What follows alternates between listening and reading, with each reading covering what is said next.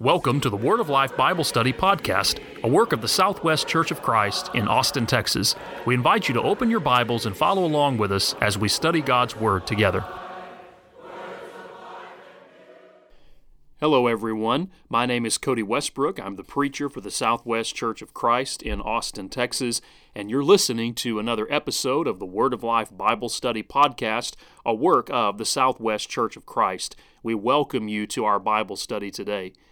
Today we're studying 1 John chapter 2, verse 7 through 11. God wants us to be confident. God wants us to be full of faith and assurance. And when we lay our heads down on our pillows at night and reflect upon the day that's gone and prepare for the day to come, God wants us to be able to rest our minds and our bodies with faith and assurance, knowing that we are right in His sight. And that is one of the primary emphases of the book of 1 John. John writes so much about the way that we can know that we are right with God, and one of the ways in which he gauges that is by proposing a number of tests. There is the test of obedience. Are we walking in the light? Are we obeying the will of God? But there is also the test of love, and that is the test that begins to be addressed in 1 John chapter 2, verse 7 through 11. John says, "Brethren, I write no new commandment to you, but an old commandment which you have had from the beginning. The old commandment is the word which you heard from the beginning. Again, a new commandment I write to you, which thing is true in him and in you, because the darkness is passing away and the true light is already shining. He who says he is in the light and hates his brother is in darkness until now. He who loves his brother abides in the light, and there is no cause for stumbling in him. But he who hates his brother is in darkness and walks in darkness, and does not know where he is going, because the darkness has blinded his eyes." What we find in these verses is a paradox. And a paradox defined is a statement which seems contradictory, but is in fact true. What we have in 1 John chapter 2, verse 7 and following is John referring to a command which he calls old and new. And so the question is, how can the command be both old and new? Well, it is old in the sense of time or chronology. In other words, that command has been around for a long time, but it is new in the sense of its nature or its application. It takes on a higher and greater ideal or meaning. That is the idea. So let's work through these passages together, looking at it from the standpoint of the old and the new, and then how it is applied, the action that is involved in this command. First of all, notice in verse 7, he says, "I write no new commandment to you, but an old commandment which you have had from the beginning." The old commandment is the word which you have heard from the beginning. Well, first of all, what is the commandment? Well, John hasn't expressly said it yet in verse number 7, but looking at the overall context, we know already that this commandment is the command to love one another. To love one another, and particularly to love the brethren. Now, why would John say this is an old commandment that you have known and heard from the beginning? Well, one reason is because this commandment existed even in the law of Moses. In Leviticus chapter 19 and verse number 18, the law of Moses said, "You shall not take vengeance nor bear any grudge against the children of your people, but you shall love your neighbor as yourself. I am the Lord." The command to love one another and to love your neighbor is one that was part of the law of Moses, which the Jewish people were commanded to keep. But also, as we study the life of Christ, we find that Christ taught the same thing. In fact, in Matthew chapter number 22, beginning in verse number 34, Matthew, by inspiration, records an event for us in which someone came and asked Jesus a question. In fact, it was a scribe, a lawyer, One of them, a lawyer, asked him a question, Matthew says, testing him and saying, "Teacher, which is the greatest commandment in the law?" So Jesus answered, verse 37, "You shall love the Lord your God with all your heart, with all your soul, and with all your mind. This is the first and great commandment. And the second is like it, you shall love your neighbor as yourself. On these two commandments hang all the law and the prophets." What has Jesus done in Matthew 22, verse 37 through 40? Notice the question is, what's the greatest? And really what is meant in that is, if we were to rank commandments in order of most to least importance, the things that really have to be done and the things that don't necessarily have to be done, which would be at the top? Well, Jesus says, love the Lord your God and love your neighbor, but he says, listen, the second is like to the first. In other words, it is of equal weight.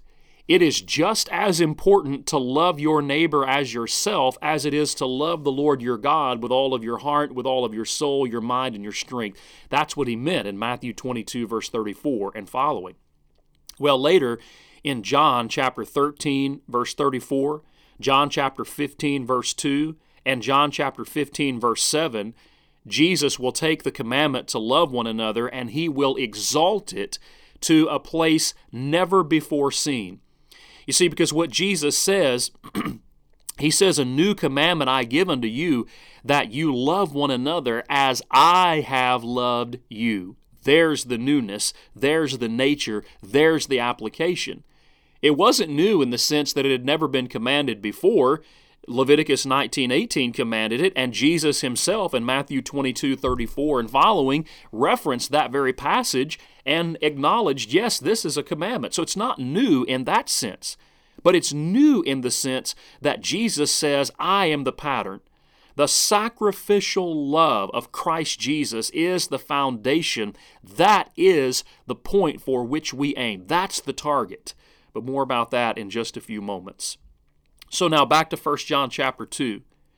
We are told in 1 John chapter 2 and verse number 6 that we are to walk as he walked, and he, that is Jesus, walked in love.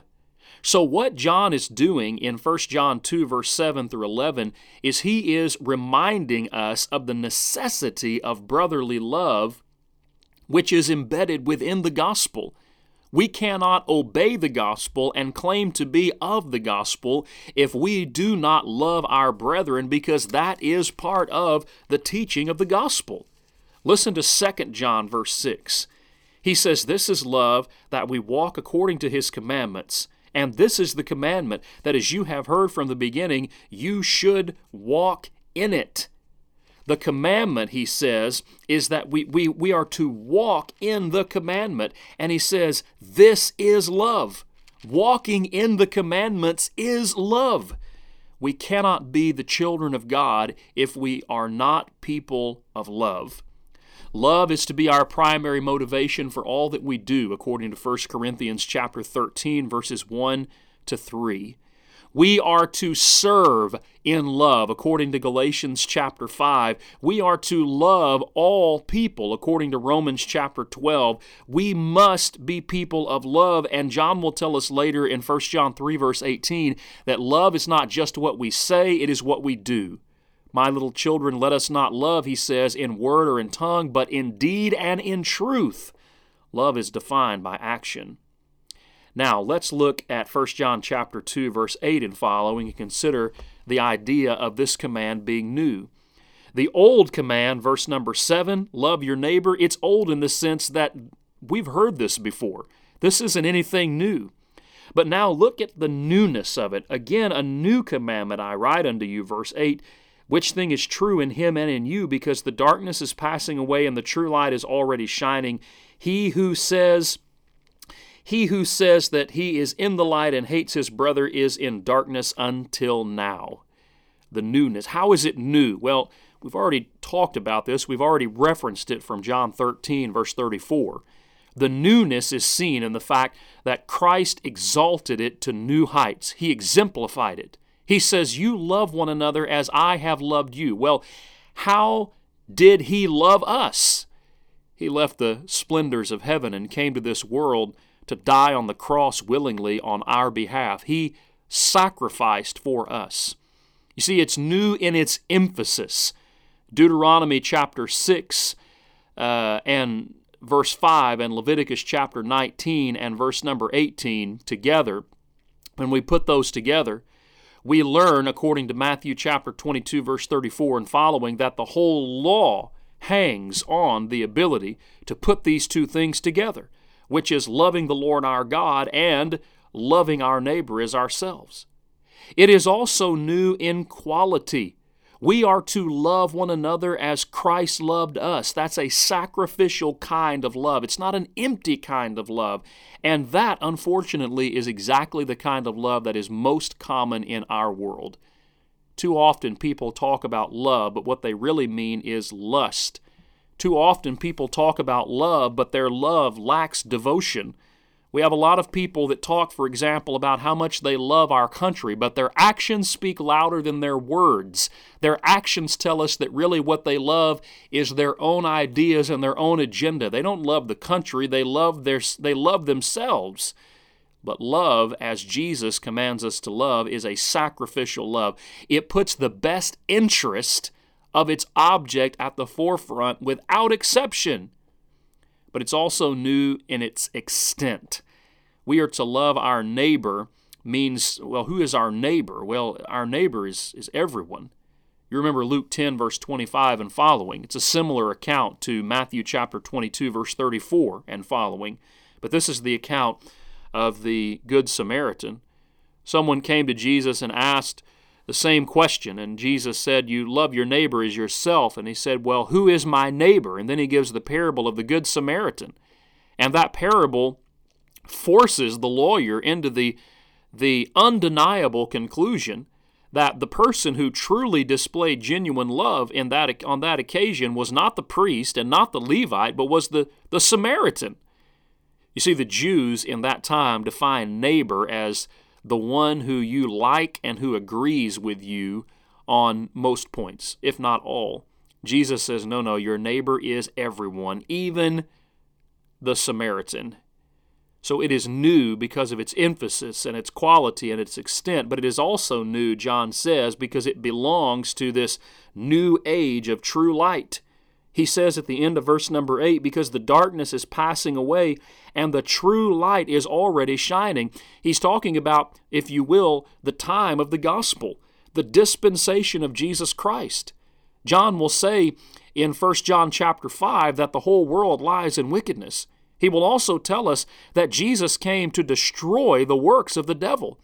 We live in a wonderful time on this side of the cross where we are able to live as New Testament Christians. Christianity is no longer something coming in the future as it was in the time of the Old Testament. It is a reality of the present.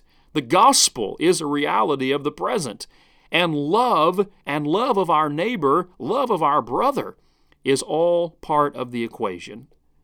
So it's old in the sense that it's not a new commandment. It's been around for a long time, but it's new in the sense that Christ exalted it to new heights. We love sacrificially, and we love our neighbor, which is everyone, and we love sacrificially. But now let's consider the action. Look at verse 10 and 11.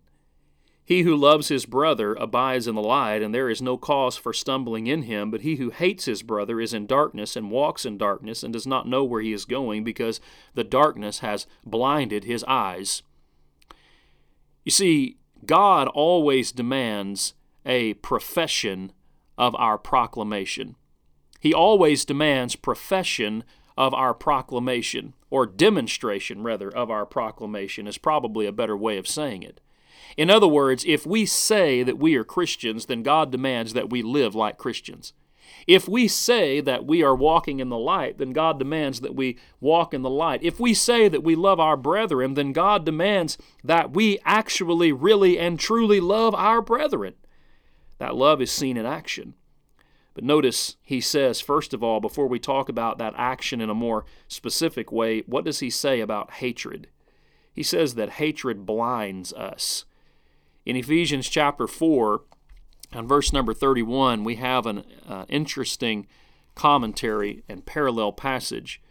Paul says, "Let all bitterness, wrath, anger, clamor, and evil speaking be put away from you with all malice, and be kind to one another, tender-hearted, forgiving one another, even as God in Christ forgave you." Now, what Paul is doing in Ephesians 4:31 is he is giving a progression. Bitterness leads to wrath, wrath to anger, anger to clamor, and clamor to evil speaking is the idea. One builds up to the other. And so what that means is that if we allow these inner feelings of anger and wrath to dwell within us, that they're eventually going to build and build and build until they result in an explosion of sinful anger. Well, that's what hatred really is all about. Hatred blinds us because as we allow hatred and resentment to live and to build up within our heart, then it continues to harden us and to callous us, and it will push us into sin. That's why in Philippians chapter 1, verse 9 and 10, Paul said, "This I pray, that your love may abound still more and more in knowledge and in judgment, that you may approve the things that are excellent, that you may be sincere and without offense till the day of Christ." In other words, I want you to grow. I want your love to grow more and more. Your ability to think, your ability to reason, your knowledge. I want your love to be intellectual as well as an action. Hatred blinds us. It gives us the inability to think, but love helps us to see the thing as it ought to be seen. Love is also seen in our service. John 13, verse 14. Love is seen in that we prefer one another. Romans 12, verse 10. These are the actions of love, that we have the same mind toward one another. Romans 12 and verse 16.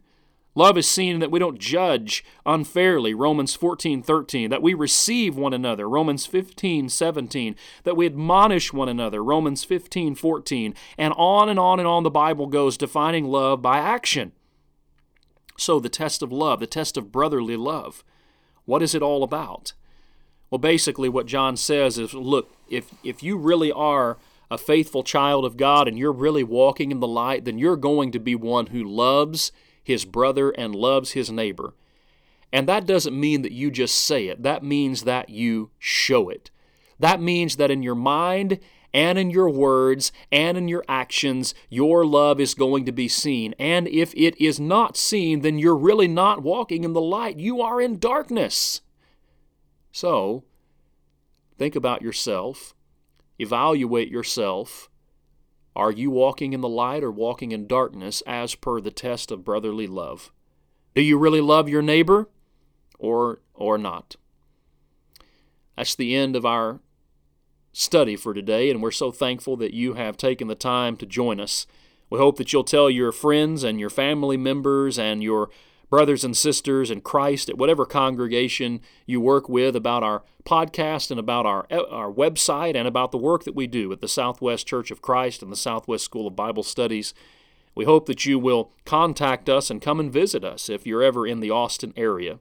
Thank you for joining us, and we hope that you'll be back with us again on our next episode of the Word of Life Bible Study Podcast. We hope you've enjoyed this episode of the Word of Life Bible Study Podcast. Please visit our website at swcofc.org for more information about the Southwest Church of Christ, and if you're in the Austin area, please come and visit with us. Thank you for listening, and please join us again as we open up our Bibles and study more of the wonderful Word of Life.